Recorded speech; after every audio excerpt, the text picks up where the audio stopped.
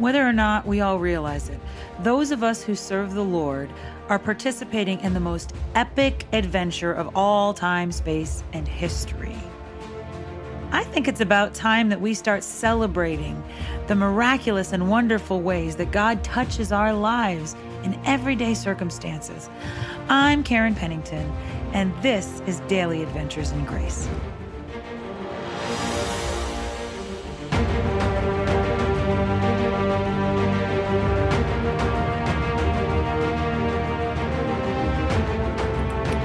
Hey friends, Karen Pennington here, and I'm feeling good today. I'm very happy. I'm happy isn't always necessary to having a joyful day, but I am happy. I'm at peace. I'm calm. I have clarity that I did not have a couple days ago. Honestly, for a week or so, I was just a mess. I was really stressed out about things to come. I was uncertain about things, feeling guilty, feeling angry. I feel like I'm coming back to the center, and there's a couple of reasons for that. But one word I would like to share that is my word of wisdom today. Actually, it's a word of warning, and that is the word hangry. Hangry. Have you ever been hangry? I'm not sure for those of my friends who are not from the United States if this is just a term. Maybe we learned it on a commercial over here, or if it's something how widespread it is, but hangry is just basically the word hungry plus angry. And that happens, of course, when we don't eat or when we don't eat the right things. Maybe loading up on ice cream and Doritos, and junk food in the morning will probably a lot of times make you more hangry by 9 a.m. than if you didn't eat anything, because then you're just eating bad stuff. So basically, if you're not eating the right things, or if you're eating a lot of the wrong things, you end up having this sugar thing where your body's sugar goes down and you're crazy. And my husband, I'm just gonna throw him under the bus. He does this all the time. He forgets to eat. I've gotten him those little protein shakes just so that he can chug them in the morning. So, because he forgets, by the time he gets up, he just wants to do stuff and he forgets. And then he gets this thing sometimes by noon, sometimes by 3, he'll be like, I'm at that point.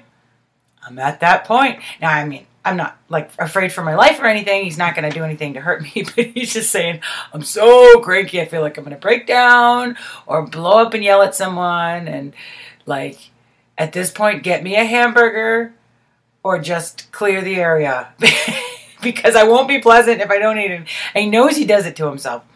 And I can't say that I don't either. Sometimes I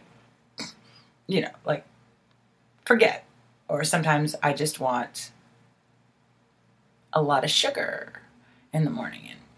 But when I'm at my best, like this morning, I had eggs and I had pepper stir fry in the eggs, and I do coffee and I have water, and I've actually packed something decent for lunch today, so I'm not going to be eating a bar of something or another, whatever preservative stuff. It's just a lot of really good stuff.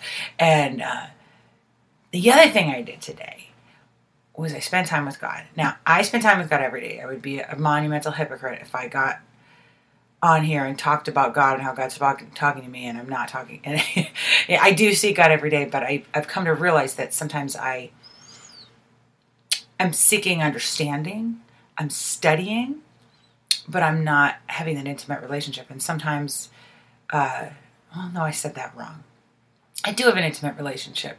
But you know how you get to the point in a relationship where you're functioning and you're maybe functioning well and you're seeking information, but then you haven't really just sat together, that romance where you sit and you're just with each other and you enjoy each other. And sometimes relationships can get stale.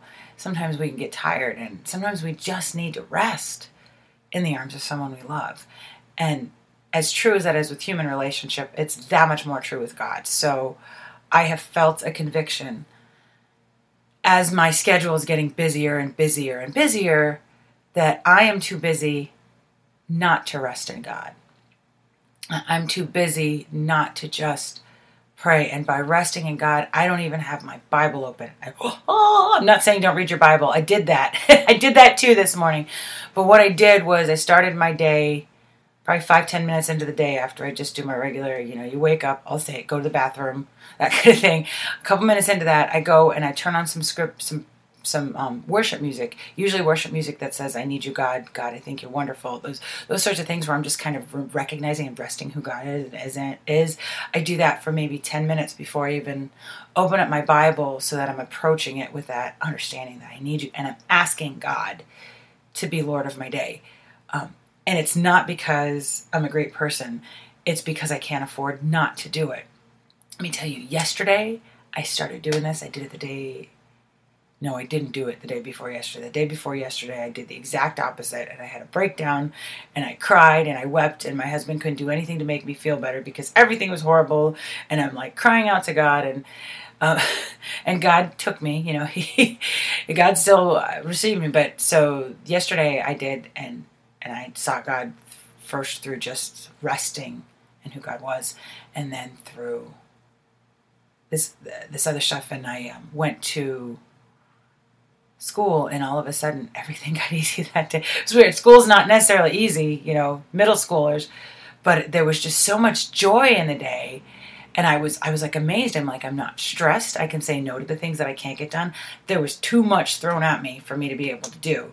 But instead of freaking out, I had this sense of peace and a sense of centeredness where I could, with integrity and with peace, choose what I needed to do. So it was crazy. All summer, when my schedule even wasn't as good, I was not necessarily. I was reading the Bible. I was seeking God. I was writing. It's not that I didn't hear from God. Not that I didn't have fruits, but I didn't take this time to just I didn't always take this time to rest. I do get to that point where it's hard for me even to do pure worship, because, I got to write this down. So I'm looking up something in the Bible, or I'm texting somebody something about this thing that I just thought, and just sitting in God's presence. Sometimes I don't know when to shut up, I can say that. So I thought about Daniel. Daniel was a prophet. Daniel was a man of God who was actually leader in a pagan nation. And they say that Nebuchadnezzar, or Darius, I'm sorry, at this point, he was the ruler, Darius. Daniel had been a ruler for decades. He'd been a religious leader. And in Babylon, they allowed multiple religious leaders, multiple priests. And actually, some of the priests were leaders as well. Darius appointed 120 leaders. And among those 120 leaders, 3 stood out. And among those 3, Daniel stood out. And it says in Daniel 6, because of his extraordinary spirit, Daniel soon surpassed the other officers and chief administrators. So much so that the king had plans to set him over the entire kingdom. Okay, so we're talking about not just a little city, not just a school, not just an area. We're talking about an empire. This great empire that involved many nations. We're not talking about just leading one church. We're talking about leading all the churches, overseeing everything. Because he had such wisdom, not just to deal with people who were like him, who had his faith, but even people of different faiths. He could deal with people of different faiths in a godly way. And they had nothing on him. Can you imagine a politician I'm saying it, a politician who has nothing, anything against him as a chief administrator, that the king and the emperor trust so much that he's going to give him everything. The king will still be the figurehead. The king will still be the person who can say yes or no, but the work's going to be done by Daniel. And they tried to find a problem, and all they said, he wasn't guilty of any negligence, any corruption. So this is verse 5 of Daniel 6. We won't find any faults unless we can find something against him from his religious practice. So they basically bamboozled the king into signing these laws saying you can't pray to anybody but me. They knew that Daniel prayed 3 times a day. 3 times a day of resting in God. You would think that if anything, somebody who's over an entire set of nations, the ruler of basically everything known to them in that sphere on earth, would not have enough time to stop and pray 3 times a day. I have a hard time stopping and praying 3 times a day, and I'm only in charge of a few middle school students. No, you'd think that, what am I going to do about the king?